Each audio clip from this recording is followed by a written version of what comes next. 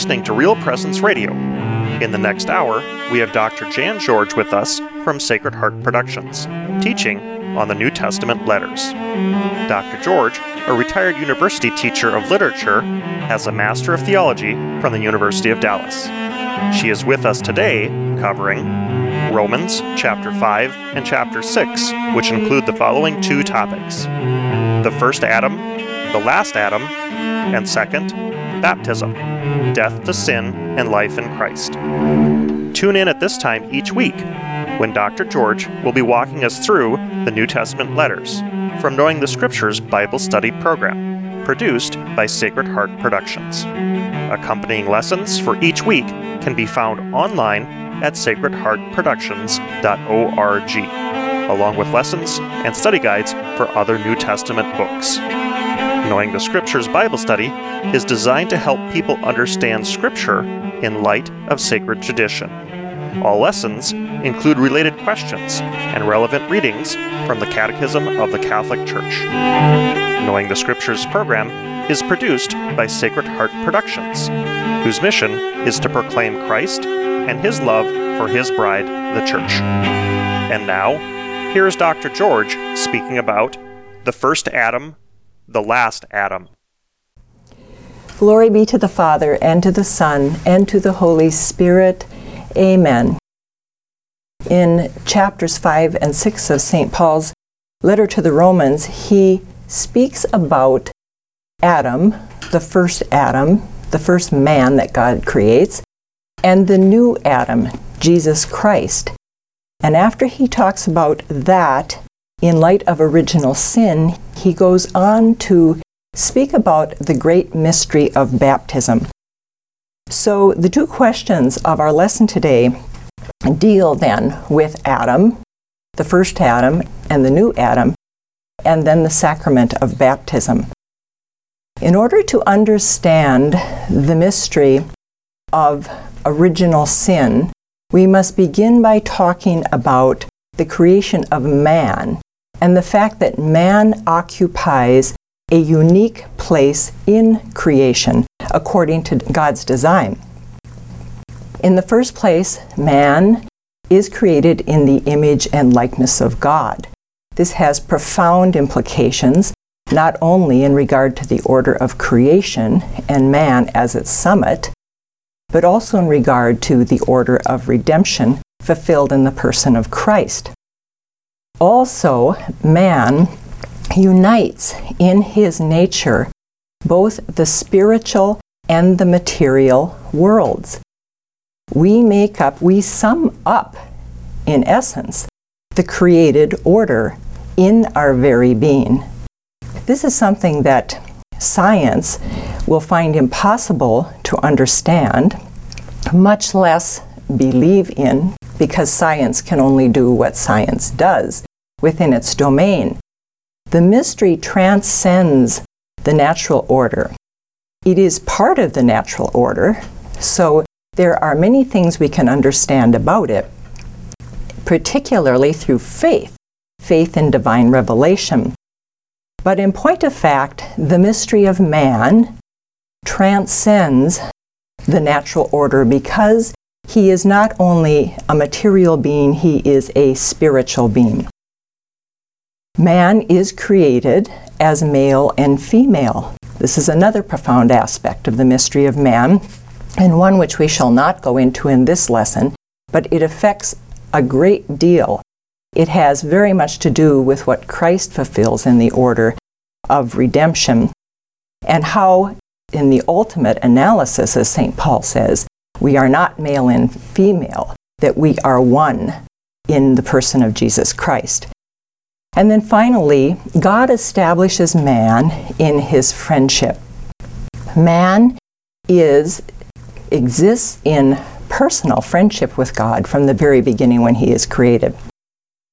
Of all the visible creatures on the face of the earth, only man is able to know and love his Creator. Now, when we say of all the visible creatures, we are speaking of the human person. Human beings are visible creatures. We are body and soul, flesh and spirit. As we've said in other lessons, angels are persons also, but they are purely spiritual persons. They roam about the face of the earth. But we are speaking in this instance of visible creatures.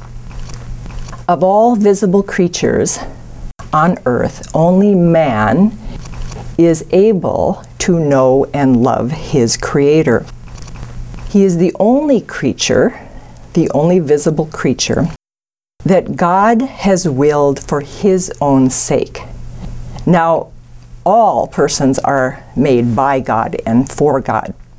But when we say that man is willed for his own sake, we mean to say that he is not created for the purpose of some other created thing.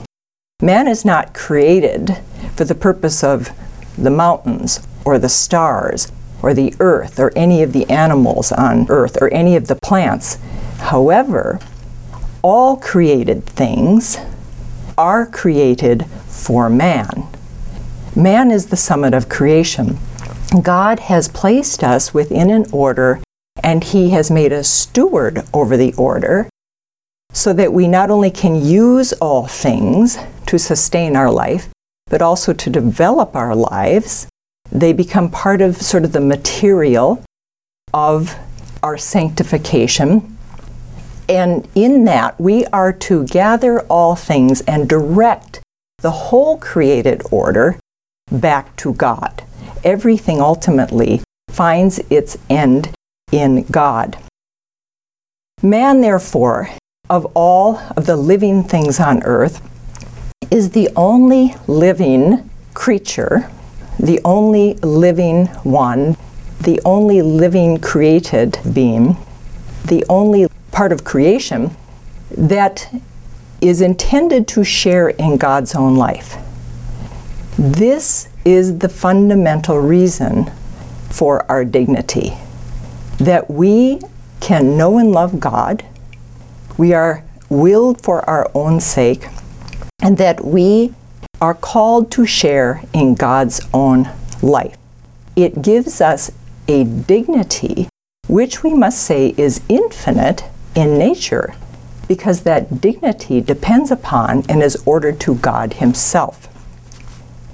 To understand the doctrine of original sin, we must always have our gaze fixed upon Christ. In fact, we might say, in a certain sense, that the doctrine of original sin is the reverse side of the good news. The good news that Jesus is the Savior of all men, that all men are in need of salvation, and that God offers the gift of salvation to absolutely all persons. The Church, who has the mind of Christ, has known from the beginning, and she continues to understand deeply the fact that we cannot tamper with the revelation or the doctrine of original sin without undermining the mystery of Jesus Christ. They are so closely connected, so that if we skew any of the truths which God has revealed concerning the original holiness and justice of Adam, the fall and the consequences of the fall, we will end up skewing, distorting, misunderstanding, undermining the mystery of Christ our Savior God. So we begin then by talking about original sin, which St. Paul talks about in chapter 5 here of his letter to the Romans, by first reminding ourselves that the human race forms a unity. This is very important to understand original sin. That from one ancestor, from one man, the first man, God made all the nations to inhabit the earth. This is teaching of the Church. Now, this too is difficult for science to believe. Science, in fact, will say, no, that's not possible. But there are many things which God has revealed to us as so, because He knows that they transcend our ability to grasp purely through reason.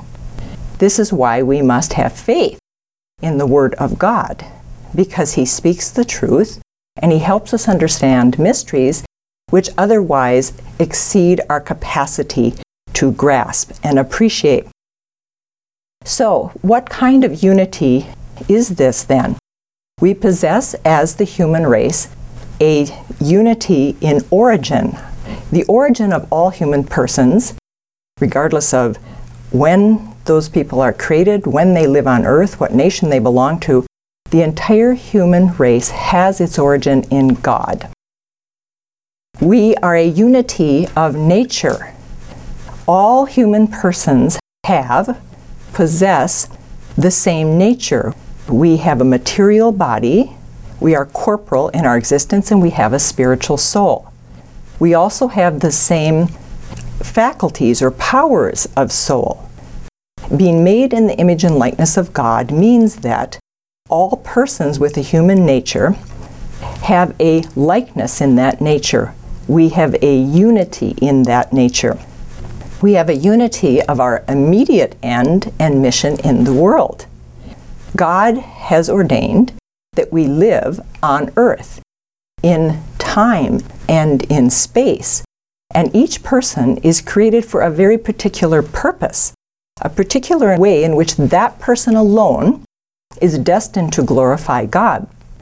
But that mission is carried out, that purpose is fulfilled on earth in whatever time God allots to us on earth. So we have a unity of our mission in the world, and we also have a unity of dwelling place, which is earth. We have a unity in terms of our supernatural end.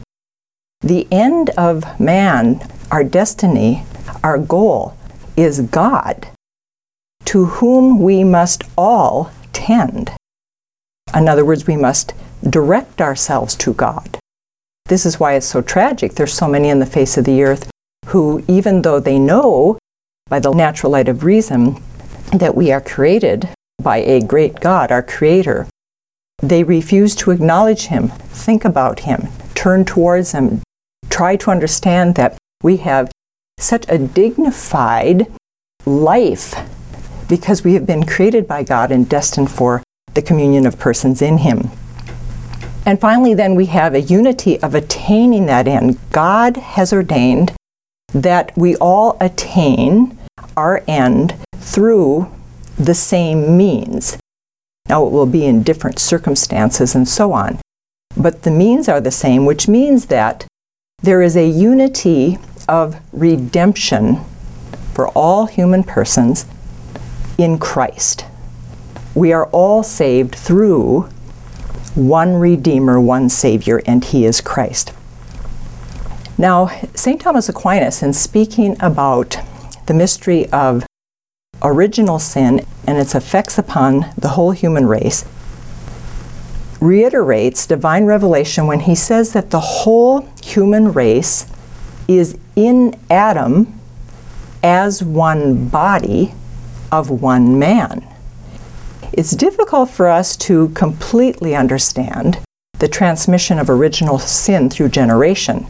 The fact that Adam and Eve fall at the beginning and all their descendants forever to the end of time are implicated in that price, and that price is eternal death, because we are created with original sin on our soul. And we struggle to grasp this, and yet at the same time we can use the power of reason to help us understand by analogy what takes place. But we need to understand in the first place that from one ancestor, a first man, Adam, the very proper name Adam means in Hebrew man. God called man, man. And in Hebrew, the language of divine revelation, that word is Adam. It becomes a proper noun. This is why it's so important that God reveals through his word that Christ, the Son of God, is also Son of Man because he fulfills all things in his person. It is necessary that the Son of God, the one who comes to save us, also be the Son of Man. He then is the new Adam, which we will come back to in a few minutes. So, God speaks in Scripture in several places about the fact that the human race, that his family, are united in one body. We know this to be the language of the New Testament. We are all members of one body, the mystical body of Christ, the new Adam. But God was already speaking about this from the very beginning. Think also of the fact that God, several times in Scripture, in revealing his plan of salvation, will speak about the many generations, the many descendants, the many nations, how they receive in a latent kind of way the promise because they are in the loins of the one to whom God speaks his truth. So that, for example, in the loins of Abraham, when God makes the promise to him and to his descendants, in potency, so to speak, in the loins of Abraham, all nations receive that promise. In the loins of Abraham was the Levitical priesthood. That's why St. Paul will explain in his letter to the Hebrews that when Abraham pays tithes to Melchizedek, who is a figure of Christ, the Levitical priesthood is already paying tithes to Christ because Levi was in the loins of Abraham. So there is this beautiful mystery, the very word potentia, potency, from which we get the word in English potential. God is always speaking about this potency, this fruitfulness, this plan, which for God, because he knows the future, he knows what he will bring about, that plan in a sense is already present in a moment in history when God speaks and reveals that truth. So in Adam, then, we have the whole human race. When Adam sins, all men are implicated in that sin. For us to understand it, let's just take a few analogies. They won't be perfect, but we can nevertheless apply their logic. Adam, as we know, was established in original holiness and justice, not only for himself. His gifts, his holiness, his justice were for all of his descendants too. He was to pass on the perfection that God had established him in. So, in a sense, we can say that Adam laid hold of heaven. Adam possessed heaven. Adam lived in God and God in Adam from the very beginning.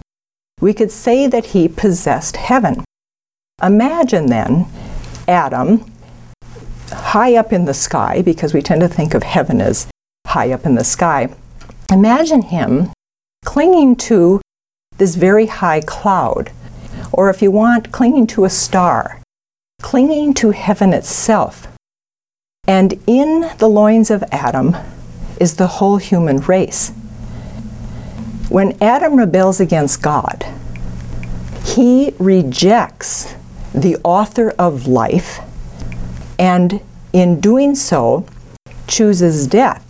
He destroys himself. He destroys his eternal life by rejecting the author of life. When Adam lets go of heaven, all of his descendants fall with him. He lets go along with everyone who comes after him. When he lets go of that cloud, he falls to earth. When he lets go of that star, if you will, he falls into the deep, dark abyss of eternal death. Now, it is a truth, a principle of philosophy, that no effect can be greater than its cause. We cannot give to another what we do not have. The imperfect cannot produce the perfect. It's not possible.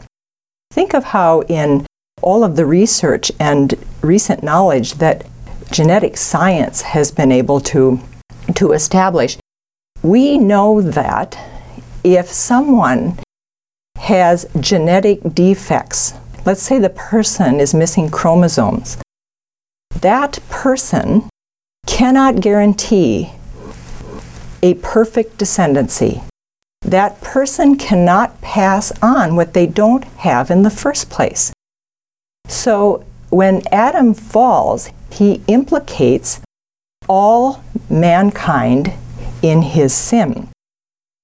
Thanks for listening to Real Presence Radio. If you are just tuning in, Dr. George of Sacred Heart Productions is going through the New Testament letters from Knowing the Scriptures Bible Study Program. For lessons, study guides, and more information, please visit sacredheartproductions.org. In this next segment, Dr. George will be continuing the following topic: the first Adam, the last Adam. And now, back to Dr. George. So, when Adam falls, he implicates all mankind in his sin. How is he affected, we ask? Let us look at the gifts that God gives to Adam in creating him, to Adam and Eve. Both are recipients of these gifts. In the first place, Adam receives the supernatural gift of grace. He has God's own life in him and he lives in God. The supernatural gift of grace is lost when he rejects the author of life. And so it's a natural and supernatural consequence that he die. He also received what are called preternatural gifts. And that prefix preter means above or beyond or outside the bounds of. Preternatural gifts are gifts that were not strictly due to us according to our nature. In other words, God didn't have to give these gifts to us. He gave us in our human nature all the gifts that he had to give us in order for that nature to be human. But preternatural gifts are extras above and beyond. And these included things like corporal immortality. The body would never die. The soul, of course, is immortal. Every soul that God creates will live forever. The soul of every human person is immortal. That soul may live in blessedness in heaven with God at the end of time, or if the soul rejects God, the soul will live in damnation and misery and pain and suffering for all of eternity. But the soul indeed lives forever. So Adam and Eve had corporal immortality. They also had infused knowledge. They were very enlightened. They also had what we call integrity of being, and that their whole being, body and soul, flesh and spirit, was completely ordered. The flesh was properly subject to the soul.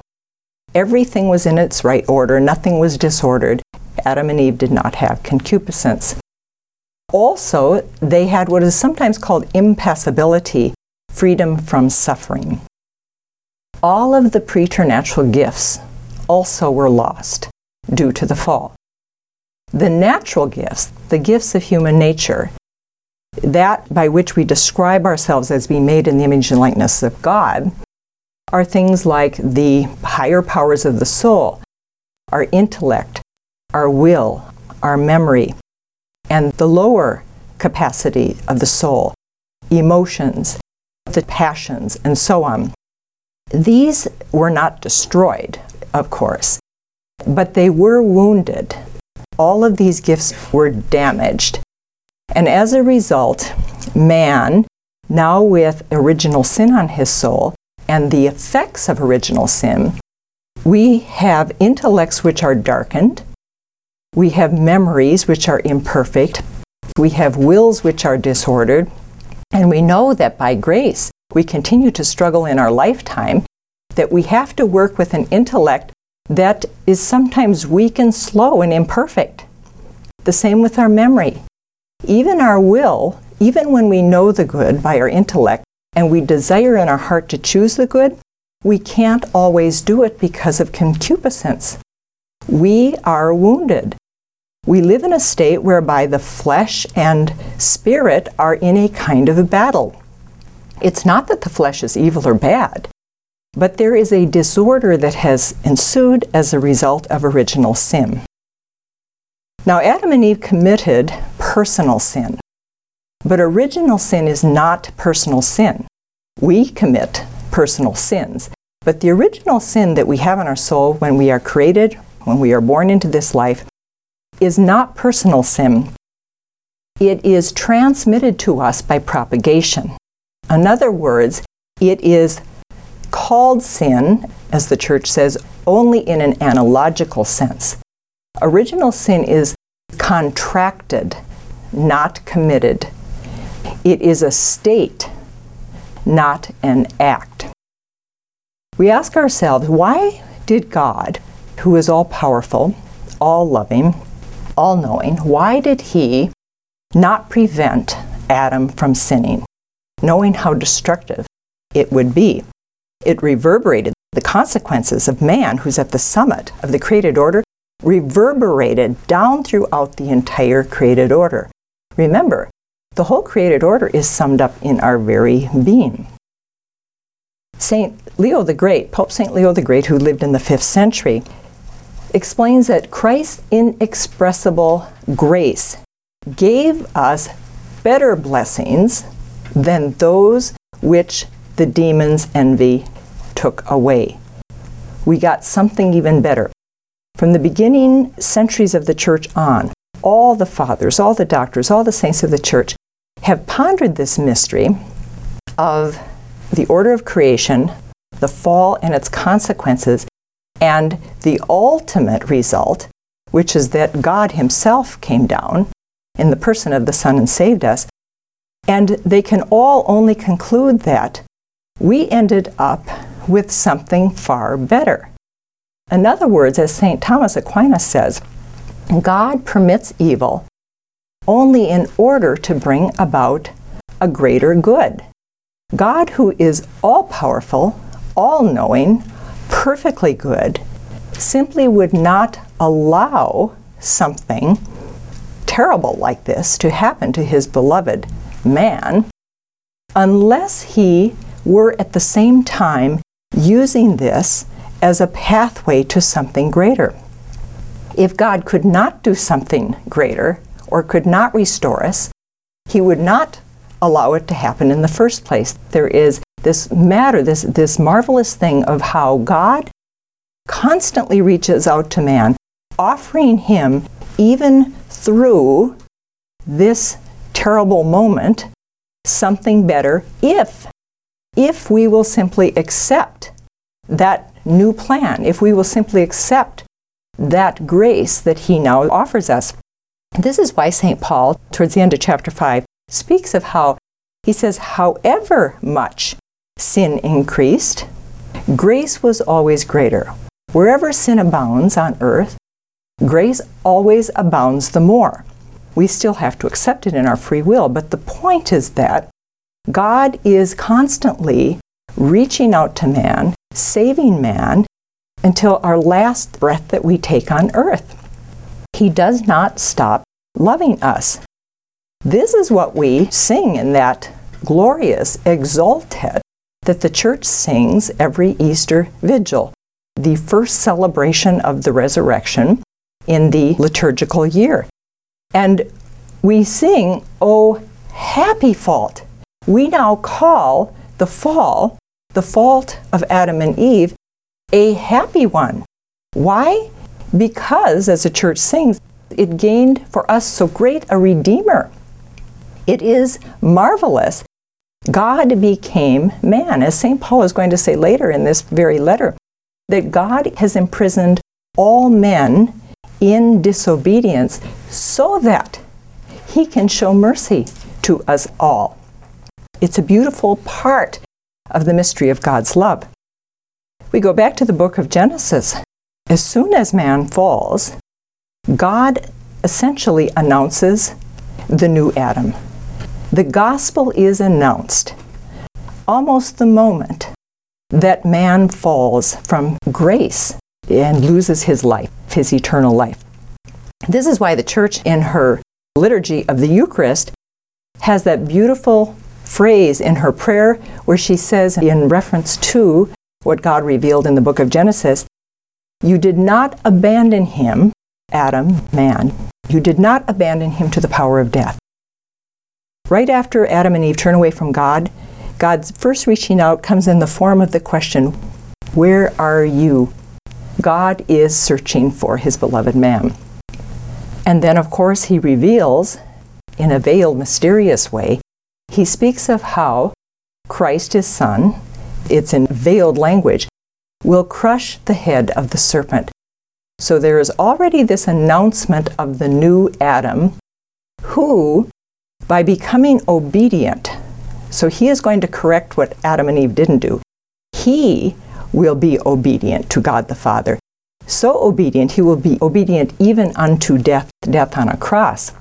And that thereby he will make amends superabundantly for the disobedience of Adam.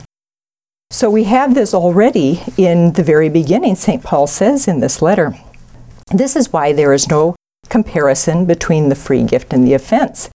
He says a few verses earlier, through one man, sin came into the world, and through sin, death. And thus death has spread through the whole human race because everyone has sinned. And what is God's response to this? His response is that he announces the one who is to come, who will change all this. That is why the church so clearly says that it is only in the mystery of the Word made flesh that the mystery of man truly becomes clear. St. Peter Chrysologus, speaking of the matter that we are dealing with in this first question, says that St. Paul tells us, aptly, that the human race takes its origin from two men. That is the point he is making here in chapter 5, Adam and Christ. The first Adam was made by the last Adam. All things are made by Christ and for him, and, as St. Paul will say later in his letter to the Colossians, that in him all things hold together.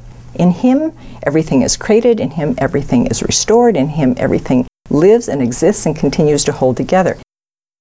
The first Adam was made by the last. The second Adam, Christ, stamped his image on the first Adam when he created him. That is why he took on himself the role and the name of the first Adam. Christ, Son of Man. Scripture says, St. Paul says, Christ is the new Adam. In order that he might not lose what was made in his own image. God loved us so much, he didn't want to lose the creature that was made in his very image, made like him, made to live with him forever, made to share in his life. God was not about to lose us. So he himself comes in the person of the Son to save us. What a mystery this is, that the second Adam is already, in a sense, he's present in the mystery of the first Adam, who is made in the image of the second Adam. But since the first Adam is only made in the image of another Adam, a greater Adam, an eternal Adam, that Adam is not actually the first. Yes, he's the first earthly man. But Christ, the new Adam, is the first and the last. That is why he is so clear to say, I am the Alpha and the Omega. St. Paul is talking about the same mystery at the end of his letter to the Corinthians, when he says, the first man, Adam, became a living soul, but the last man, the new Adam, became a life-giving spirit. And it is his spirit given to Adam in the first place, and his spirit, which is given anew to Adam when Christ, after his resurrection, goes down into the abode of the dead to rescue Adam and all of his descendants, because that is where all the just were. There's a beautiful reading in the Office of Readings of the Church that we pray every Holy Saturday.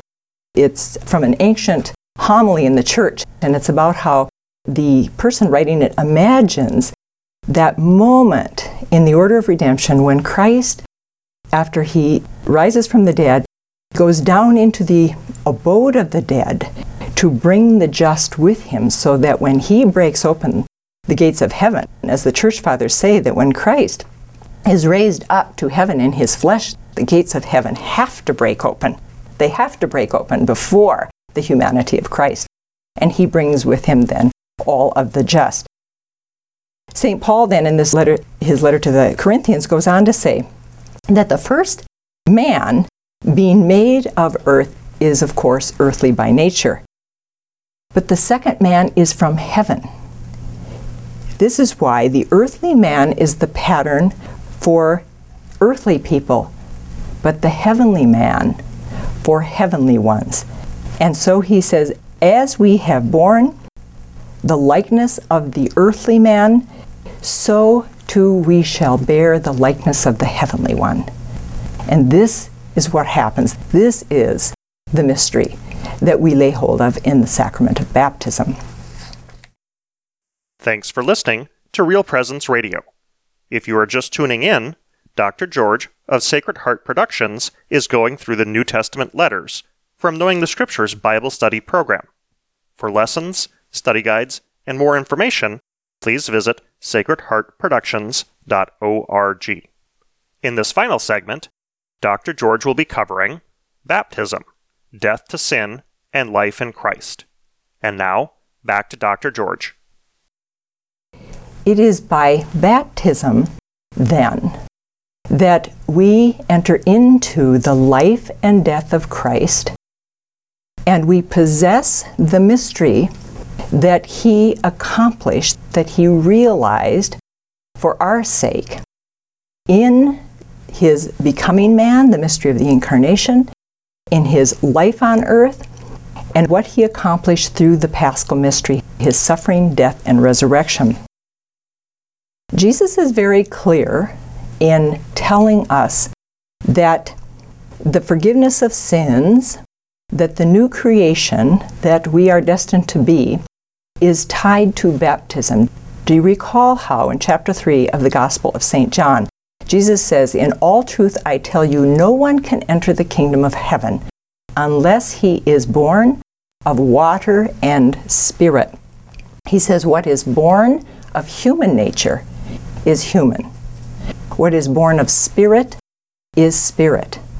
And if we want eternal life, we have to be born anew in spirit. Nicodemus had difficulty understanding this. He said, am I supposed to go back into my mother's womb again and be born again? No, but yes. In Holy Mother Church, we are born from the womb of the Church, the waters of baptism, and we now undergo a new birth and a new life, and we become a new creation. Jesus says, do not be surprised then when I say that you must be born from above. In divine revelation, our Lord is very clear in tying the forgiveness of sins to faith and baptism. You remember how at the end of the Gospel of St. Mark, Jesus, after he has died and risen from the dead, comes back and says to his apostles, go out to the whole world, proclaim the gospel to all creation. This is what we too are supposed to be doing in our very persons, that through the witness of our lives, through the fact that we are now configured to Christ, died and risen, that we are supposed to be announcing in our very being the gospel. We are supposed to be announcing the good news to all of creation by how we live.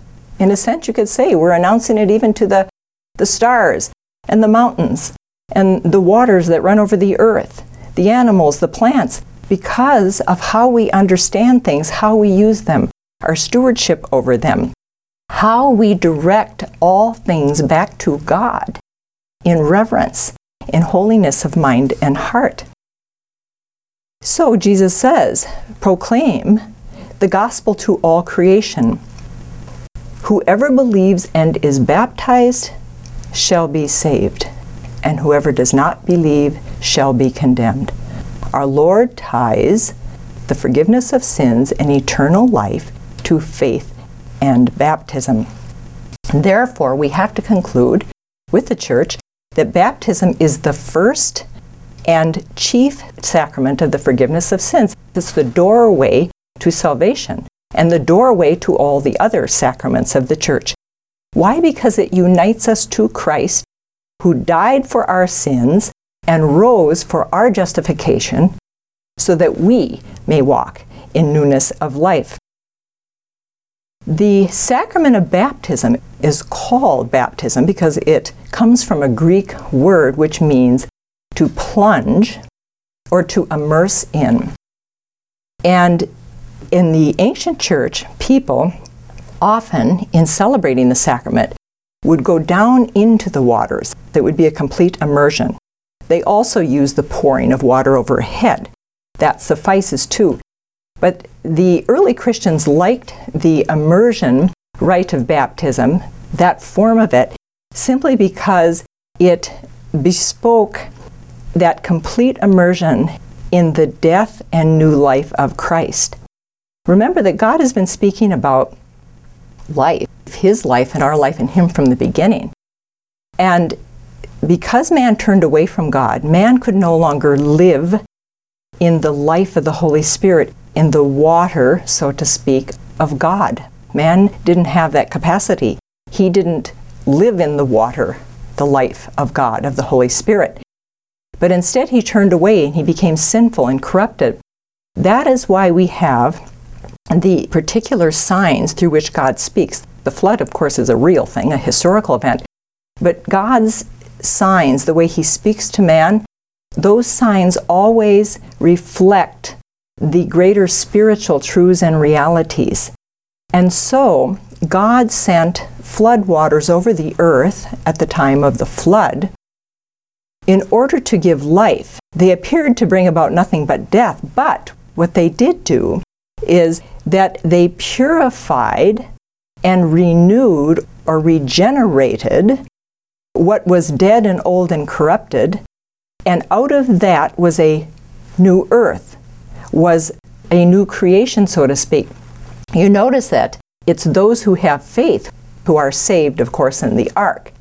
God is speaking through all of this. Christ, in fulfilling His paschal mystery, takes our death upon Himself. He goes down into the abyss of death, into the flood waters. He dies, but remember, He is a divine person, and so He is raised up from death. He dies, but death is not definitive for Christ because He is God, because He is divine. So that when Christ rises from the dead, there's this mystery. Both the Father raises up the Son, but also the Son reveals that He has the power to lay His life down and to pick it up again. The Father and the Son are one. He rises from the dead, and in rising breaks the chains of death. And not only breaks them, His rising destroys death. Christ's rising puts an end to death. Death does not have the last word now. His life has the final word. Now we have to die because it's a consequence of sin. God takes and turns this curse into a blessing. He doesn't take away physical death. It actually becomes a blessing. But when we go into the waters of baptism, we become configured. We unite ourselves to the paschal mystery of Christ through faith. And what happens is that we undergo a certain kind of death. All that death is and means is completed in the person of Christ. And in turn, God raises us up. We come up out of the waters into eternal life with Christ. We already enter the resurrection through baptism. We go down into death, but it's Christ who took on the curse of death, and he broke the chains. That is why once we are baptized, and once we are in the state of grace, and presuming we die in the state of grace, death has no more sting. It has no power over us. Death can't touch us because we have united ourselves to the bodily death of Christ, and now we are a risen person with the person of Christ. That's why we're not afraid of death. It's simply a passage into eternal life. We now pass over. We pass over secure in the person of Christ, hidden in the person of Christ. But that's the only way anyone can pass over death. He must be secured in the person of Christ. This is why we must have faith in the person of Jesus Christ. Then we securely pass over. Now, in this, we are raised up, of course, to new life. But this death then means it points not only to the physical death. Our corporal death now no longer has any power over us. Our eternal death is completely reversed. So the good news, remember we said earlier that the doctrine of original sin is, so to speak, the reverse of the good news. So now, the gravest effect of original sin is reversed. We now enter eternal life. So, the physical death has no curse on us. The eternal death is reversed. It has no curse on us. But in order to rise with Christ, we put to death in ourselves sin, all sin. It is so critical to understand, because why did Christ die? He took sin to himself and allowed sin to put him to death. And when we unite ourselves to that death of our Lord, we are uniting our mind, heart, soul, body, strength, the way we live on earth, everything is united to our death to sin. In other words, sin can have no part in the life of the resurrected person, the life of the risen person. As Scripture says, you were washed, you were sanctified, you were justified in the name of our Lord Jesus Christ and in the Spirit of our God. Therefore, as the Church goes on to tell us in light of that passage, we must appreciate the magnitude of the gift God gives us in the sacrament of baptism. Actually, the Church in this instance speaks of the sacraments of Christian initiation, baptism, the Eucharist, and confirmation. But with regard to our present question, we are speaking of baptism. We must learn to appreciate the magnitude of the gift that God has given us in the sacrament of baptism in order to grasp the degree to which sin is excluded for him who has put on Christ. Sin can have no place in our lives. This is why St. Paul says, Chapter 6, you cannot have forgotten that all of us, when we were baptized into Christ Jesus, were baptized into his death. We're buried with him, so that as Christ was raised from the dead by the Father's glorious power, we too should begin to live a new life. If we have been joined to him by dying a death like his, so we shall be by a resurrection like his, realizing that our former self was crucified with him, so that the self which belonged to sin should be destroyed, and we should be freed from the slavery of sin. That's why a few verses later he talks about we must decide who will be our master. He says, if you are a slave to sin, if you go on committing sin, you become a slave to sin then, which leads to death. You are enslaved to death. You are not free at all. This can happen even after we're baptized. We have to know who our master is. He says, or you can become the slave of obedience, which leads to saving justice. But remember, the truth sets us free. Our slavery and obedience is not an oppressive kind of slavery. It is the most liberating kind of attachment to our Master that we can possibly imagine. The more we choose the good, the freer we become, the more established we become in our freedom. So we think about this in light of the whole profound mystery.